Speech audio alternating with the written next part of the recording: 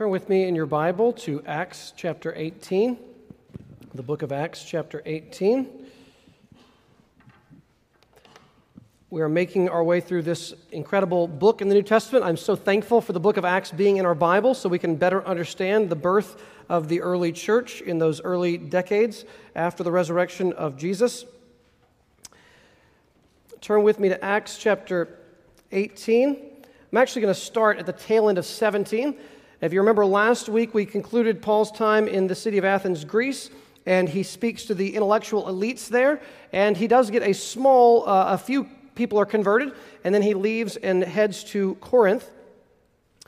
So Acts chapter 17, I'm going to start in verse 32. I'm going to read through chapter 18, verse 11. Acts 17:32, this is the word of the Lord. Now, when they heard of the resurrection of the dead, some mocked, but others said, "We will hear you again about this." So Paul went out from their midst. But some men joined him and believed, among whom were Dionysius the Areopagite and a woman named Damaris and others with them. After this, Paul left Athens and went to Corinth. And he found a Jew named Aquila, a native of Pontus, recently come from Italy with his wife Priscilla, because Claudius had commanded all the Jews to leave Rome. And he went to see them, and because he was of the same trade, he stayed with them and worked, for they were tent makers by trade. And he reasoned in the synagogue every Sabbath and tried to persuade Jews and Greeks. When Silas and Timothy arrived from Macedonia, Paul was occupied with the word, testifying to the Jews that the Christ was Jesus. And when they opposed and reviled him, he shook out his garments and said to them, "Your blood be on your own heads. I am innocent. From now on I will go to the Gentiles." And he left there and went to the house of a man named Titius Justus, a worshiper of God. His house was next door to the synagogue. Crispus, the ruler of the synagogue, believed in the Lord, together with his entire household, and many of the Corinthians, hearing Paul, believed and were baptized. And the Lord said to Paul one night in a vision, "Do not be afraid, but go on speaking and do not be silent, for I am with you, and no one will attack you to harm you, for I have many in this city who are my people." And he stayed 1 year and 6 months teaching the word of God among them. Now, this is the word of the Lord, and I'm actually not going to cover verses 9 through 11 much today. I will mainly just cover verses 1 through 8 of our text.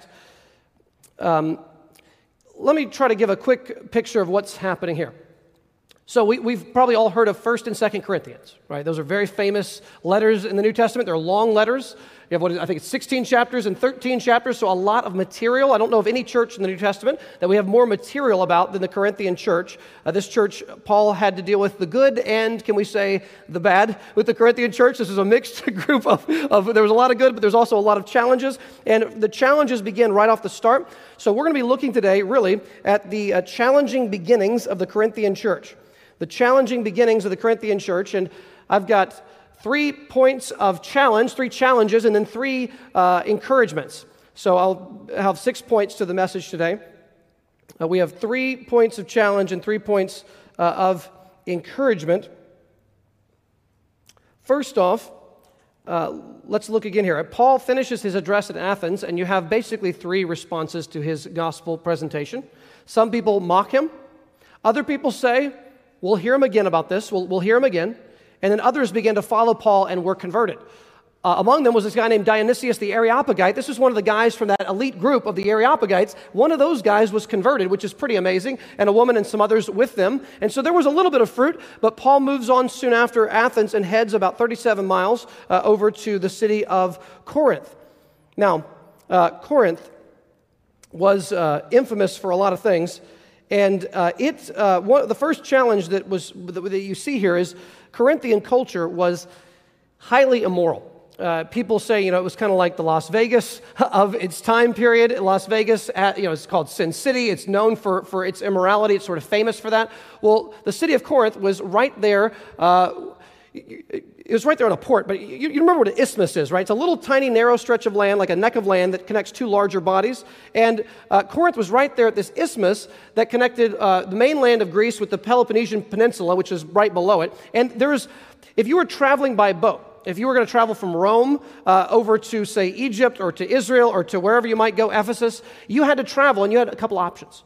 One was you could travel right up to the Corinthian area, and you could take all your materials, all that was on your boat, and believe me, this sounds unbelievable, but there was no peninsula at the time there, and so they would take all their cargo out of the, there was no place for you to actually take your boat through, a channel for your boat to go through, so they would unload all their cargo, and a lot of times they would actually take the boat itself, and they would load it up, and there was about a 4-foot wide area with a 4-mile stretch of road across this neck, or this isthmus, and they would actually put the boats on that, and they would push the boats on these little rivets in the road 4 miles to the other side of the sea, and then they would put the boat back in the water, put all the cargo back on.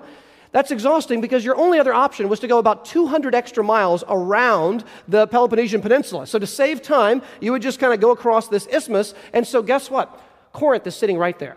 So do you think this is going to affect the city of Corinth? Oh my goodness. This is why there was so much trade in the city. Corinth was famous for its Corinthian bronze. Josephus tells us about the temple in Israel. It had massive gates, the beautiful gate made of giant Corinthian bronze. It was known for its trade. It was known for its good economy. I mean, think about this. You have all these ships coming through all the time, all day, every day, and they're docking outside. Some people would unload their cargo, and their boat would go with few crew around the entire peninsula, 200 plus miles. They would come back and pick everyone up on the other side. The point is, you've got a lot of time if you're at Corinth. You've got a lot of time to deal with while you're trying to unload and load and deal with all your cargo. And so Corinth becomes an infamous port city. Another thing that port cities are famous for is their immorality. There's this anonymity. You're in a place where no one knows you. You think you can get away with a lot more. Also, inside the city of Corinth, there were many temples. There was a temple up on top of the mountain there in Corinth, and they would have one. Now, I grant you, this is probably exaggerated, but at least in the old Corinth, before this city was rebuilt, one author said that there were 1,000 temple prostitutes who worked up on this mountain during the day, and that they would come down, many of them women, but not all of them. They would come down into the city at night, and they would work prostitution. Now, even if the number 1,000 was vastly an exaggeration, 200 doesn't sound a lot better, does it? So you have rampant prostitution in the city of Corinth. Doesn't that make sense when you're reading 1 Corinthians? Paul says, whoever's united with a prostitute becomes one with them, therefore flee sexual morality. You're joined to the Lord, don't join yourself to a prostitute. Paul has to address prostitution because that was what the city was often known for. Also, right next to Corinth was, it's the Isthmus. We had the Isthmian Games. Have you heard of the Isthmian Games? They were second only to the Olympic Games of the time. The Olympic Games, just like today, were every 4 years. The Isthmian Games were every 2 years, and Corinth was the main host city of the Isthmian Games. It happened right next to their city. So you had enormous amounts of people would come every 2 years to the city of Corinth, and they would spend time there. So you had immorality, idolatry, temples. Also, remember Paul in 1 Corinthians 9, in a race, all the runners run, but only one reached the prize, so run in such a way that you might obtain. He's playing on the idea of the Isthmian Games that took place right there in the city of Corinth. And on you could go. So the first challenge is the city itself. And here's something that's kind of amazing to think about. Oftentimes the people who understand the gospel of Jesus fastest, most quickly comprehend the issue of grace and forgiveness, are those who have had a broken past, a really sinful, immoral past. It is the woman at the well who immediately begins to grasp who Jesus is. With her 5 failed marriages and now she's living with a man she's not married to, she grasps the person of Christ and is saved on the spot, one conversation. And then there's Nicodemus, right, in John 3 that we're just looking at the beginning of the service, John 3. Nicodemus, it takes him longer to understand Jesus. Why? He's so religious. He's so moral. He thinks he's so much better than other people. He thinks he can really earn his right relationship with God. He doesn't get it right away. It takes him time. But this broken woman with a broken past in John 4, the woman at the well, she grasped grace immediately. So, although this is a challenge, the immorality of Corinth, do you see how it could also be an open door to the gospel of free grace? I mean, think about this. Paul shows up and says, I have a message that every sin you have ever committed against the God who made you can be entirely blotted out and forgiven. Past, present, and future. All your guilt wiped away. All those moments where you stay up thinking, how could I have? All of that can be wiped out in a moment by the blood of the Son of God who shed his blood for you, paying the price to God's holiness and justice that we deserve to pay. to be buried, truly embracing death for us, then to be raised triumphant, exalted to God, and offering forgiveness. How attractive could that be to someone who's visited those temple prostitutes? How attractive could that be to someone who had lived an immoral life? In fact, Paul himself will say in 1 Corinthians, he'll say these words. Just listen to this. This is a wonderfully, it's both tough and encouraging. Listen to these words. 1 Corinthians 6, Paul says, "Or do you not know that the unrighteous will not inherit the kingdom of God?" That's the tough part. Those who live an ungodly life do not inherit the kingdom. Well, then, where's the hope for any of us? "Do not be deceived, neither the sexually immoral, nor idolaters, nor adulterers, nor men who practice homosexuality, nor thieves, nor the greedy, nor drunkards, nor revilers, nor swindlers will inherit the kingdom of God." And you just stop there, and that's devastating. Who in this room is not guilty on that list? If you're not guilty of any of those things, I would like to meet you, because that's astonishing. We are all guilty by that list, right?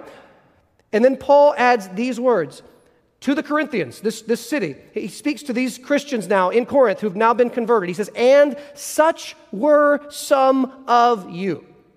That list is the Corinthians. That's who they were before Christ. And then he says, "But you were washed, you were sanctified, you were justified, declared righteous in the name of the Lord Jesus Christ and by the Spirit of our God." So if you have a Corinthian past, there was a Greek word, I don't do well pronouncing Greek words. The Greek word was something like Corinthianesthai, which was a Greek word that says to play the Corinthian, to be a Corinthian, which literally means to be sexually immoral, to be a prostitute, to be a Corinthian. That was an actual slang term used to discredit someone's reputation. And the gospel shows up in this city and triumphs. The gospel of Christ can triumph with those with a sinful past. If you're here today and you say, I'm not necessarily a Christian, I don't know if I would call myself that, but I've got wreckage in my past. I've got embarrassing things in my past, stuff that is shameful, that not many people know about. Let me tell you, you came to the right place, because the good news of the gospel is that the bad news of your sin can be beaten. The bad news of your sin can be triumphed over. God's justice and judgment that He owes you does not have to be taken by you, because His Son took it for sinners. And He offers that salvation to all who will turn and entrust themselves to Him. So that although it is a challenge, the immorality of Corinth, it is also a triumph for the gospel. So that's the first challenge. The second challenge I would like to mention, now we don't tend to think of Paul as a real human being. Can we grant that? He always seems like he should be wearing the Superman cape at all times, just bullets bounce off this guy. He seems untouchable. It just, he's in prison singing. You're like, I don't think I would be, but okay, I would like to think I would. But so the Apostle Paul, I want to tell you, he was a godly man. I think the most godly man in church history after the apostles. But he was human. He was not absolutely sinless, and I think he was also prone at times to discouragement. And I think that when he comes to Corinth, I think he is at a place of real discouragement and fear. And you say, well, how do you know that? Let me read to you some words. Don't have to turn there. 1 Corinthians 2, writing to those Corinthians later, he says, verse 1, and when I came to you, brothers. So Paul's going to tell us what he was like when he showed up at Corinth. This is Paul's inside look. Like if we could read his journal entry for the day, this is what he was feeling. This is what he was saying. "For when I came to you, brothers, Corinthians, I did not come proclaiming to you the testimony of God with lofty speech or wisdom, for I decided to know nothing among you except Jesus Christ and Him crucified." That's the good news. And when I was with you, I was there in weakness and in fear and in much trembling. And my speech and my message were not in plausible words of wisdom, but in demonstration of the Spirit and of power, so that your faith might not rest in the wisdom of men, but in the power of God. Now, do you hear his journal entry for his first day at Corinth?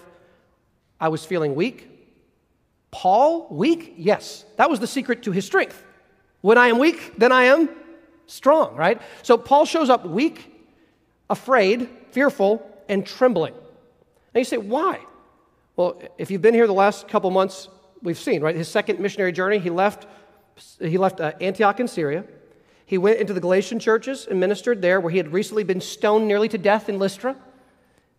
Why would you go back, right? Paul goes back. It's me again. the guy you almost killed, here I am. So he's back at Lystra. He meets up with Timothy, right? He's got his friends. He heads on, and he heads up, and he wants to go into Asia Minor. The Spirit of Jesus won't let him. One plant his foot. He goes north. He wants to go up to Pontus, Bithynia area. The Spirit of Christ will not let him. He has nowhere to go. He's stuck in this no man's land. He has to keep traveling. They travel over several hundred miles. They end up on a port city. He gets a vision to go to Philippi, and he gets a few converts. That's wonderful. Lydia is converted, but what happens? He gets really discredited by a lie, thrown in prison, beaten, left in stocks. He's singing at midnight. He gets out. Jailer's converted. He heads to Thessalonica. What happens at Thessalonica?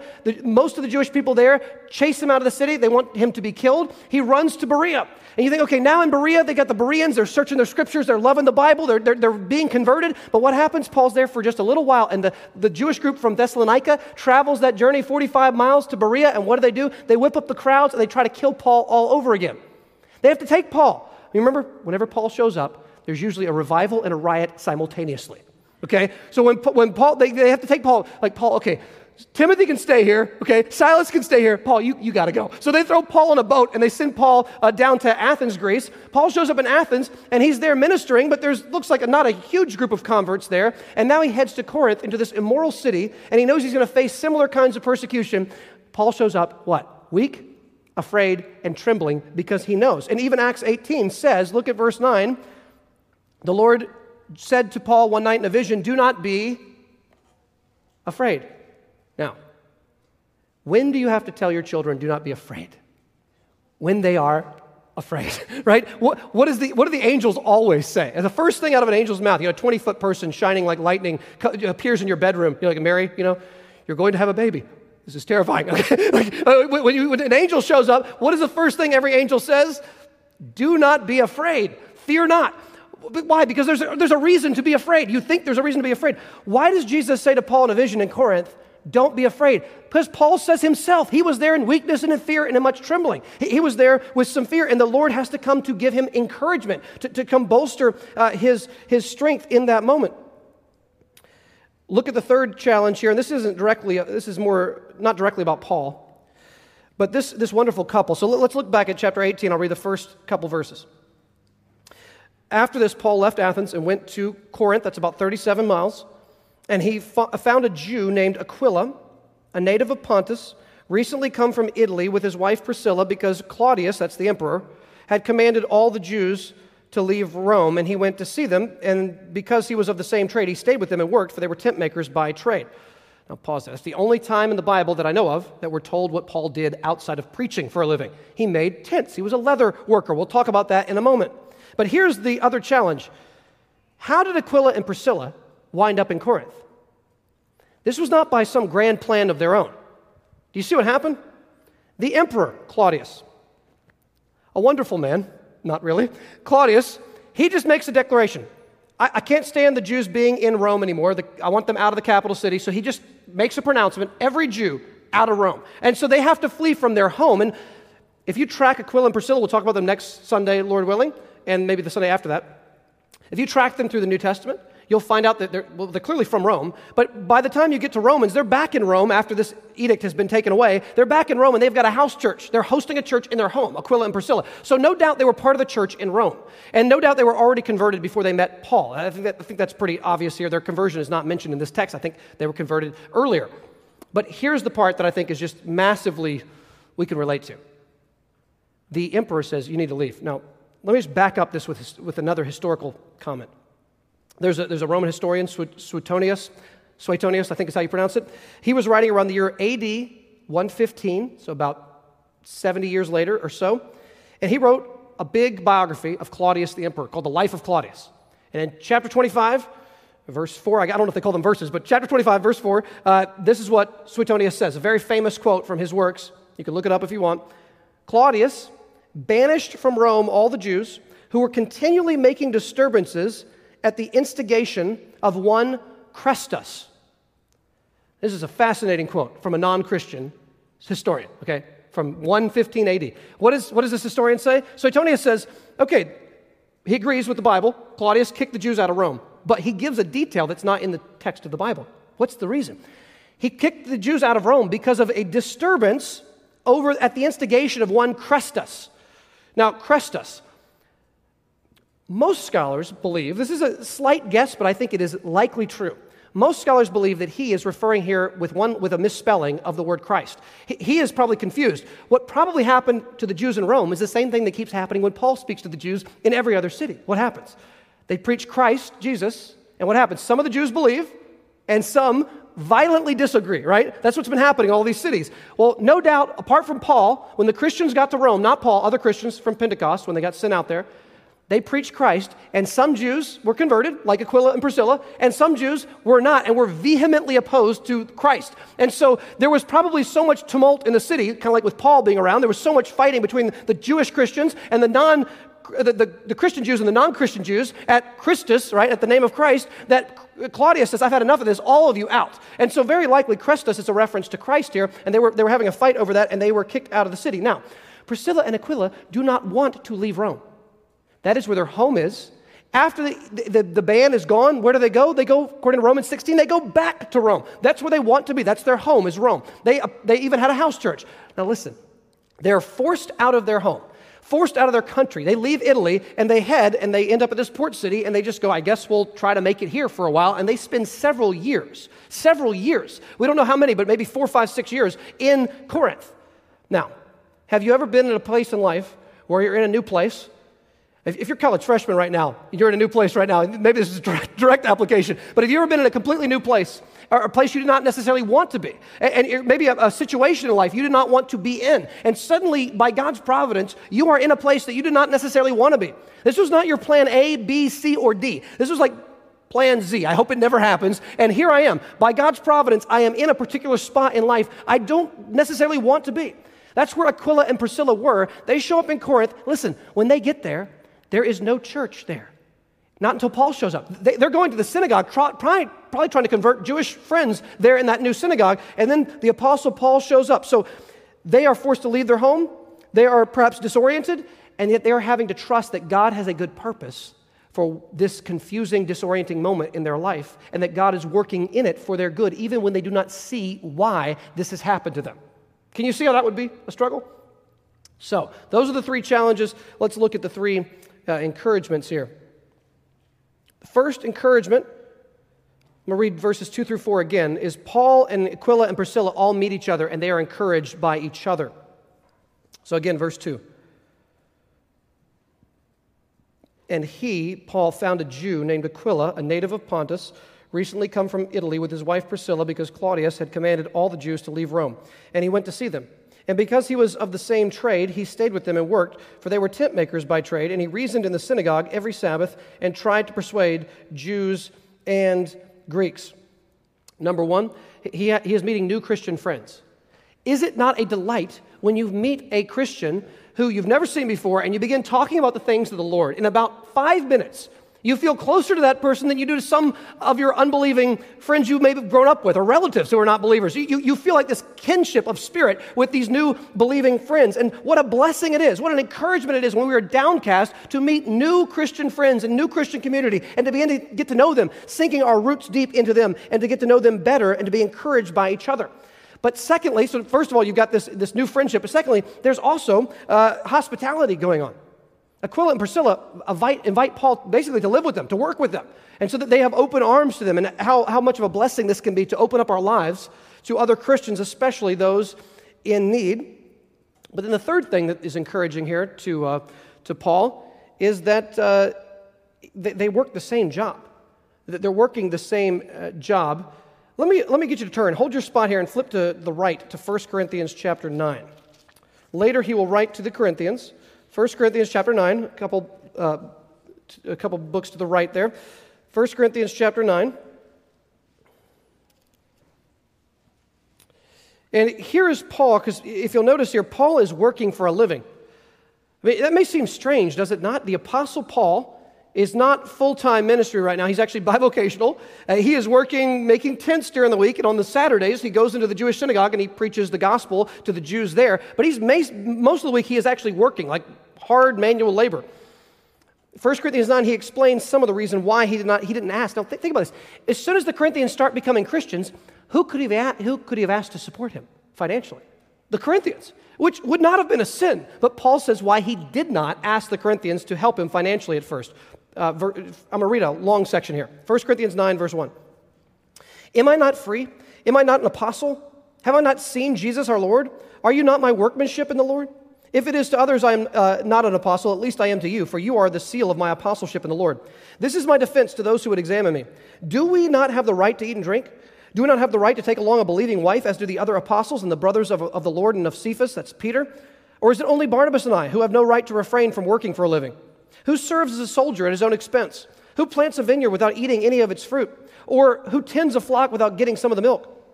Do I say these things on human authority? Does not the law say the same? For it is written in the law of Moses, you shall not muzzle an ox when it treads out the grain. Is it for oxen that God is concerned? Just pause here. You're like, wait, what's going on with the oxen? So when oxen are treading out grain, you could muzzle the oxen so it would not eat any of the food it was treading out itself. But that was kind of cruel. So you would take the muzzle off so that the oxen can eat the fruit of its own labor. And similarly, those who work in ministry, some of us in this room work in full-time ministry in different ways or bivocationally, being able to get financial support by those whom we teach and help, that is completely biblical. Paul's defending that here, but look at verse 10. Does he not certainly speak for our sake?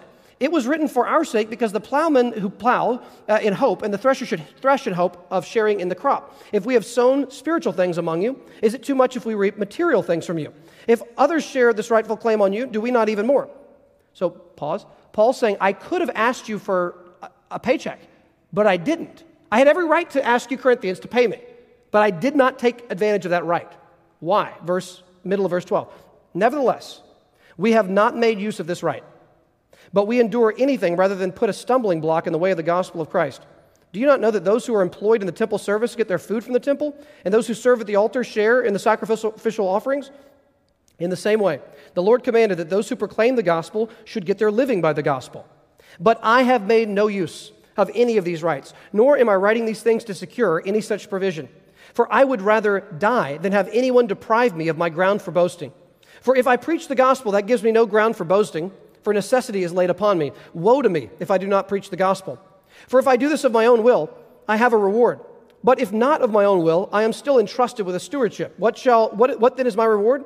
That in my preaching I may present the gospel free of charge, so as not to make full use of my right in the gospel. Now, do you see what Paul's saying? I had every right to ask you for money, but instead I chose to work perhaps 6 days a week, laboring by the sweat of my brow, making these tents for others, leatherworking, so that I could support myself, so that you guys would not think I'm here and I'm in it for the money. I'm here doing this so that you will see it's not money that's motivating my ministry. I am here because I want to show you that I've got good news to offer you. But in the meantime, if you can flip back to Acts chapter 18, we will also find out in just a moment that Paul was not against taking offerings from other churches he had already founded to help support him in his work, which we'll see in just a moment.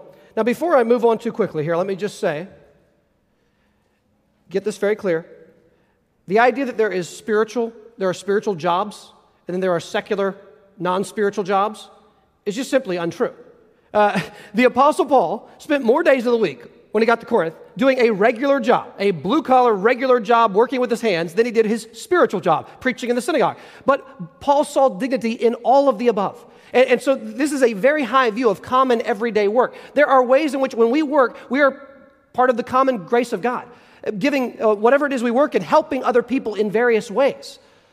We can help them through God's grace, but also at the same time, in our work, we're able to minister to others, speak truth to others, say things that encourage others, speak a word for Christ to others in a regular job. Don't ever think that your so-called regular job is less dignified than a so-called spiritual job. Paul is doing both of them in this passage and sees the glory of the Lord in all of it. So please hear that. Next, we'll move on here to another encouragement. So Paul was encouraged by Aquila and Priscilla. Now he is encouraged by Timothy and Silas showing up. Look at verse 5. When Silas and Timothy arrived from Macedonia, Paul was occupied, or some translations, Paul became occupied with the word, testifying to the Jews that the Christ was Jesus. Now, the translations, okay, I'm not going to get super boring on this, but let me just say something about the Greek here. Grammatically, the Greek could be translated one of two ways. It could either say, when Paul and Silas showed up, Paul was already devoted to the word. It could also legitimately be translated, when they showed up, Paul became fully devoted to the word. And I think that he became fully devoted, which the NAS has and the NIV and some others. I think that's the more accurate translation, because the point here is when Paul and Silas show up, they're bringing very strong evidence. They're bringing a financial gift from the churches in Macedonia, and that frees Paul up so he doesn't have to work during the week. Now he can do ministry nonstop in terms of preaching. So now he's up 7 days a week. He's fully devoted to the word. So when Timothy and Silas show up, he gets to see old friends. One minister mentioned the old friend, new friend thing. I thought this was helpful. There is something wonderful about meeting new Christian friends, but isn't there something irreplaceable about being around old Christian friends of yours that you've spent years and decades perhaps together, and you see each other maybe not as often as you'd like, but when you get together with Christian friends you've known for a long, long time, there is something so deep and so rich and so rewarding about those relationships that Paul is now doubly encouraged. He has new friends, Aquila and Priscilla, who are wonderful. He'll mention them in multiple of his letters. Even his last letter, his last paragraph he ever wrote, 2 Timothy 4, he mentions them, Aquila and Priscilla. They're on his mind as he approaches his martyrdom. And yet, here, older friends, Timothy and Silas show up and they encourage his heart. Hold your spot here again. Turn to the right to 1 Thessalonians. 1 Thessalonians, chapter 3. Now, if you're wondering about these kinds of things, I find this stuff interesting to see where Paul's letters intersect with the book of Acts. I personally have found this really interesting, to find where Paul's letters intersect with Acts. And so 1 Thessalonians is written in Acts 18 between verses 5 and 6. I love knowing that kind of stuff. So verse 5 is when Timothy and Silas show up, and that's exactly when Paul writes 1 Thessalonians. Timothy and Silas have just shown up. That's when he writes this letter back to those Thessalonian saints. And let me just read a few verses here about Paul's. Was he really encouraged when they showed up? Yes, he was. 1 Thessalonians 3, verse 1. Therefore, when we could bear it no longer, we were willing to be left behind at Athens alone, and we sent Timothy, our brother and God's co-worker in the gospel of Christ, to establish and exhort you, Thessalonians, in your faith, that no one may be moved by these afflictions, for you yourselves know that we are destined for them. Verse 6. But now that Timothy has come to us from you. See, that's how we line it up with Acts 18. It's the same spot. Acts 18:5 is right there. But now that Timothy has come to us from you, and has brought us the good news of your faith and love, and reported that you always remember us kindly and long to see us, as we long to see you. For this reason, brothers, in all our distress and affliction here in Corinth, we have been comforted about you through your faith. For now we live, if you are standing fast in the Lord. For what thanksgiving can we return to God for you, for all the joy that we feel for your sake before God, as we pray most earnestly, night and day, that we may see you face to face and supply what is lacking in your faith. Now, do you see the encouragement Paul just received? He was feeling weak, afraid. He was alone, too. I didn't mention that. He was alone. And what happens? Old friends show up, and what do they have? Old friends with good news. The Thessalonians have not fallen away from the faith. Despite their persecutions, they are holding fast to Christ. And they can't wait to see you again, Paul. And Paul says, okay, now I'm really alive, since you are standing fast in the Lord. Do you know what that is like? To love, you know what Christian love is? Christian love means another person's spiritual well-being is connected to your happiness and joy. So that when they are growing, your joy goes with it. Like remember John, 2 John, verse 4, he says, I have no greater joy than this, that my children are walking in the truth. When your joy is connected to other people's spiritual well-being, that is biblical love. And Paul says, listen, I found out you Thessalonians are growing by leaps and bounds, so now I'm really alive. Now I really live because you are standing fast in the Lord. Spiritual love, true Christian love, fruit of the Spirit love. That is a love that is linking your joy in life with other people's well-being. You long for them to grow. It is your delight to see them grow. It is your grief to see them wander, to see them falling into sin, to see them going astray. It breaks your heart. It grieves you. It is your grief and joy attached to the spiritual well-being of those you love. By the way, that is the difference, by the way, between Christians and non-Christians. Non-Christians can love in some sort of, I like you, I delight in you, I enjoy you kind of way, I enjoy your company kind of way.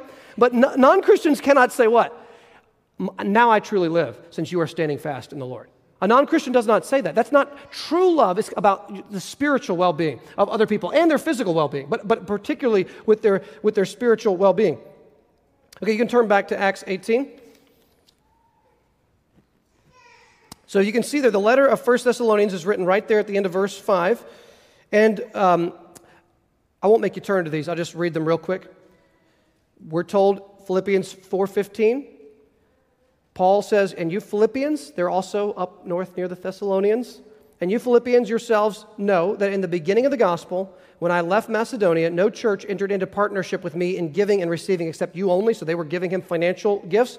2 Corinthians 11:9, similarly, Paul says, and when I was with you, Corinthians, when I was with you, and I was in need, right? He needed some financial support. I did not burden anyone. I didn't ask you guys to pay me. For the brothers who came from Macedonia, that would be Timothy and Silas most likely, supplied my need. So I refrained and will refrain from burdening you in any way. So you see, Paul and Silas show up. They have the company of old friends. They bring good news about the Thessalonians' spiritual well-being, and they bring financial help from the Macedonian churches to help Paul. So now Paul can go full-time into his preaching ministry. Okay, and the last encouragement, let me just re-say the outline so we can all be on the same page. 3 challenges. Number 1, the Corinthian culture was highly immoral. Number 2, Paul arrives weak, afraid, and alone. Number 3, Aquila and Priscilla are forced to leave their home in Rome. Those are all the challenges. The 3 encouragements. Number 1, Paul is encouraged by Aquila and Priscilla, verses 2-4. Next, Paul is encouraged by Timothy and Silas in verse 5. And finally, Paul is encouraged by evangelistic fruit in verses 7 and 8. But I'll start in verse 6. Acts 18, verse 6. And when they opposed and reviled him, this is the Jewish people in the synagogue, when they opposed and reviled Paul, he shook out his garments and said to them, your blood be on your own heads. I am innocent. From now on I will go to the Gentiles. And he left there and went to the house of a man named Titius Justus, a worshiper of God. His house was next door to the synagogue. I'll just pause here for a moment. Challenges are still here. There's rejection again by the majority of the Jewish people in the synagogue. One pastor pointed out, I did find a little sense of humor in this. So this is an intense moment. He shakes out his garments. He says, your blood be on your own head. In other words, remember Ezekiel, the watchman? If a watchman is on the wall of a city, the watchman has a job. It's one job. And it's a job you cannot afford to fall asleep on the job. Watchman sits on the city day and night. They take shifts, right? Day and night, you have to have a watchman on the city. And what do?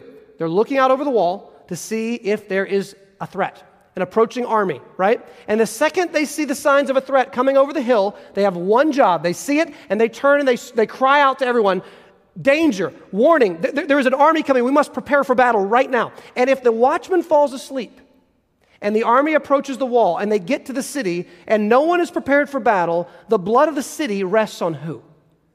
The watchman's hands, because he did not speak the truth when he should have. Okay, now to all of us who know the truth of the gospel, this is a massive weight. We see the justice of God against sin on the horizon. It is coming, and we know about it. As Christians, we believe it. We know it is true. We know we deserve it. And we have an obligation to turn to those in the city, unbelieving friends and family, and to tell them in love and grace and kindness and truth to say, there is a threat on the horizon. Our sins will find us out. God has made a way of atonement through Christ. We must turn and trust Him to be delivered. And if we give that warning, and tragically, sadly, it falls on deaf ears at that moment, the blood is not on my hands anymore. The blood is now on the hands of those who've rejected the message. They chose to reject it. This is human responsibility. They heard the gospel, and many of them turned away from it. And Paul says, okay, from now on, I'm shaking the dust off. I am no longer guilty for you. Your blood is not on me. Now your blood is on your own hands. It is your own responsibility. You heard the truth clearly for months, and now you have turned from it. And Paul says, now I'm turning to the Gentiles. You say, where's the humor in this? Well, okay, there's a little bit of humor here. So where does Paul go? He goes to this guy's house, Titius Justus, which is next door to the synagogue. That makes me laugh a little bit. Okay? So Paul gives this dramatic warning, and he goes next door. No, I'm still here if you want to hear the gospel. I am next door. So on your way to synagogue, if you want to stop by at our little church at the door right next to the synagogue, I will still preach Jesus to you if you want to hear it. So Paul makes a dramatic gesture and then goes right next door, and he's still preaching Jesus at the house right next to them. But here's the fruit, the encouragement that Paul saw, verse 8.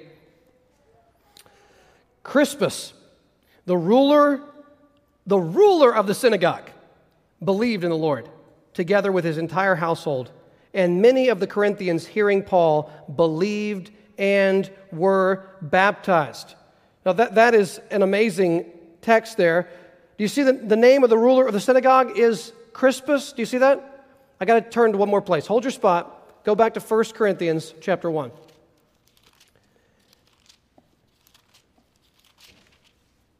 Do you think that was an encouragement to Paul? The ruler of the synagogue is converted. His entire family is converted. This is an amazing moment. 1 Corinthians chapter 1, look with me down at verse 14. Paul confirming Acts with his own letter. 1 Corinthians 1:14. I thank God that I baptized none of you except, there he is, the ruler of the synagogue, Crispus and Gaius, so that no one may say that you were baptized in my name. I did baptize also the house of Stephanas. Beyond that, I do not know whether I baptized anyone. For Christ did not send me to baptize, but to preach the gospel, and not with words of eloquent wisdom, lest the cross of Christ be emptied of its power. Let me just take a moment here to say this. My guess is somebody in the room this is going to be applicable to, if you have grown up in a denomination or something that would call themselves a denomination where they say that baptism by water is a necessary prerequisite for being forgiven before God. That y'all have heard this, right? You have to be water baptized and believe in Jesus to be saved. This verse doesn't make any sense. Paul says, I don't even remember who all I baptized in Corinth. I've actually forgotten. And he says, Christ did not send me to baptize, but to preach the gospel. In other words, if baptism was an essential component to being saved, do you think Paul would have remembered who he baptized? I think so. And do you think he would have divided baptizing and preaching the gospel? Would he have divided them? Christ didn't send me to baptize. He sent me to preach the gospel, lest the cross of Christ be emptied of its power. Well, you see here, baptism, while it is a command of the Lord, and we should be baptized. It is a command of the Lord to be baptized if we're a believer. But do not ever buy the lie that water baptism is a necessary prerequisite for becoming right with God. The thief on the cross was not water baptized? How would that have even worked? But that day he was with Jesus in paradise. Water baptism is not necessary for salvation, but it is a command of the Lord. But you see there in Paul's letter, Crispus is mentioned. Turn with me back to Acts 18 as we wrap up here.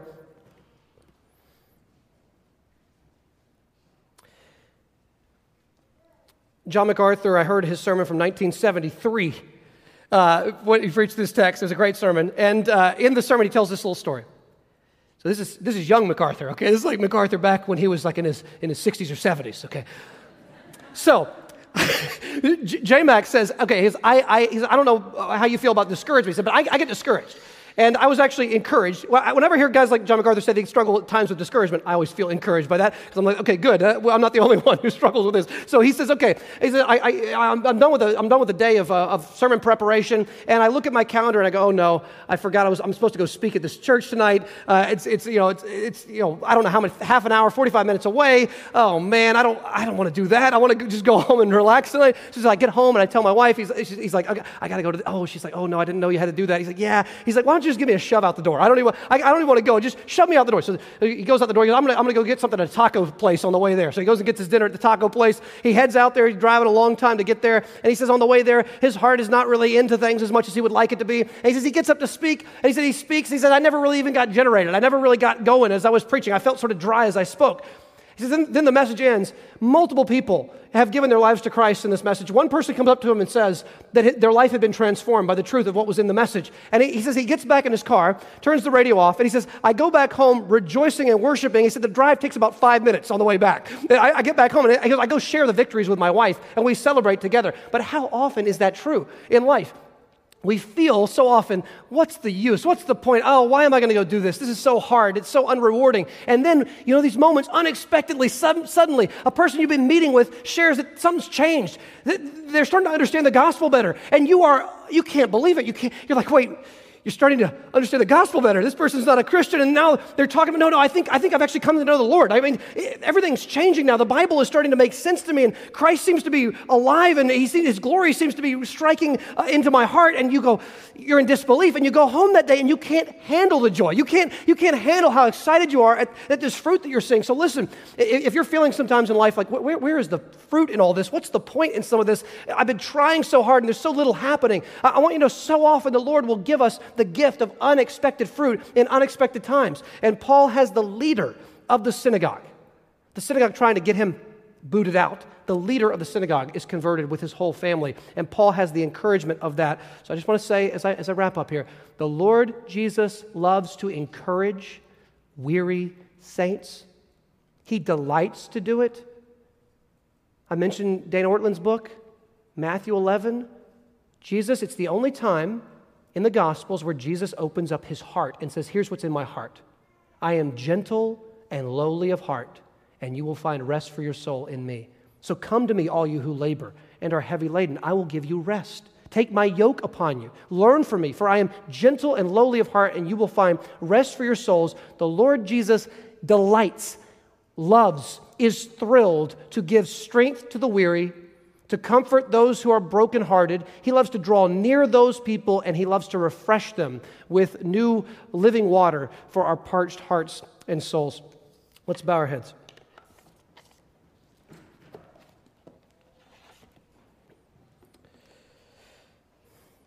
The Lord is my shepherd.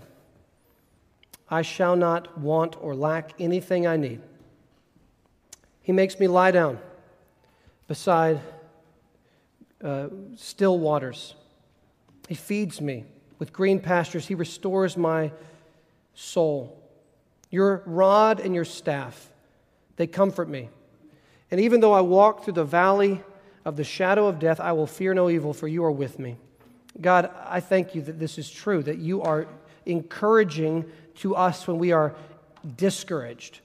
You like to raise up the drooping arms and to strengthen weak knees, as the author of Hebrews says. You come near us, God. You are sympathetic and faithful high priest, Lord Jesus. You have been tempted at all points like as we are, yet without sin. And you know just what we need, just when we need to hear it. And God, I pray that you would use your word, these people, this community, even this meal in just a few minutes, this time of singing in just a moment. Use it, God, to strengthen drooping arms and weak knees. August is an exhausting month. It is an exhausting month for virtually all of us. And God, I pray that you would allow the waters of life to begin to trickle back into the fountain, that we would begin to drink deeply of your grace and goodness and kindness and nearness. And I thank you that you're a God that doesn't spare us of challenges. You don't spare us of difficulties and pain and trials and tribulations, but you always promise to be with us in them all. You promise to be near the brokenhearted and with those who are crushed in spirit. So please encourage us, even by these truths we're about to sing. I pray this in Jesus' name. Amen.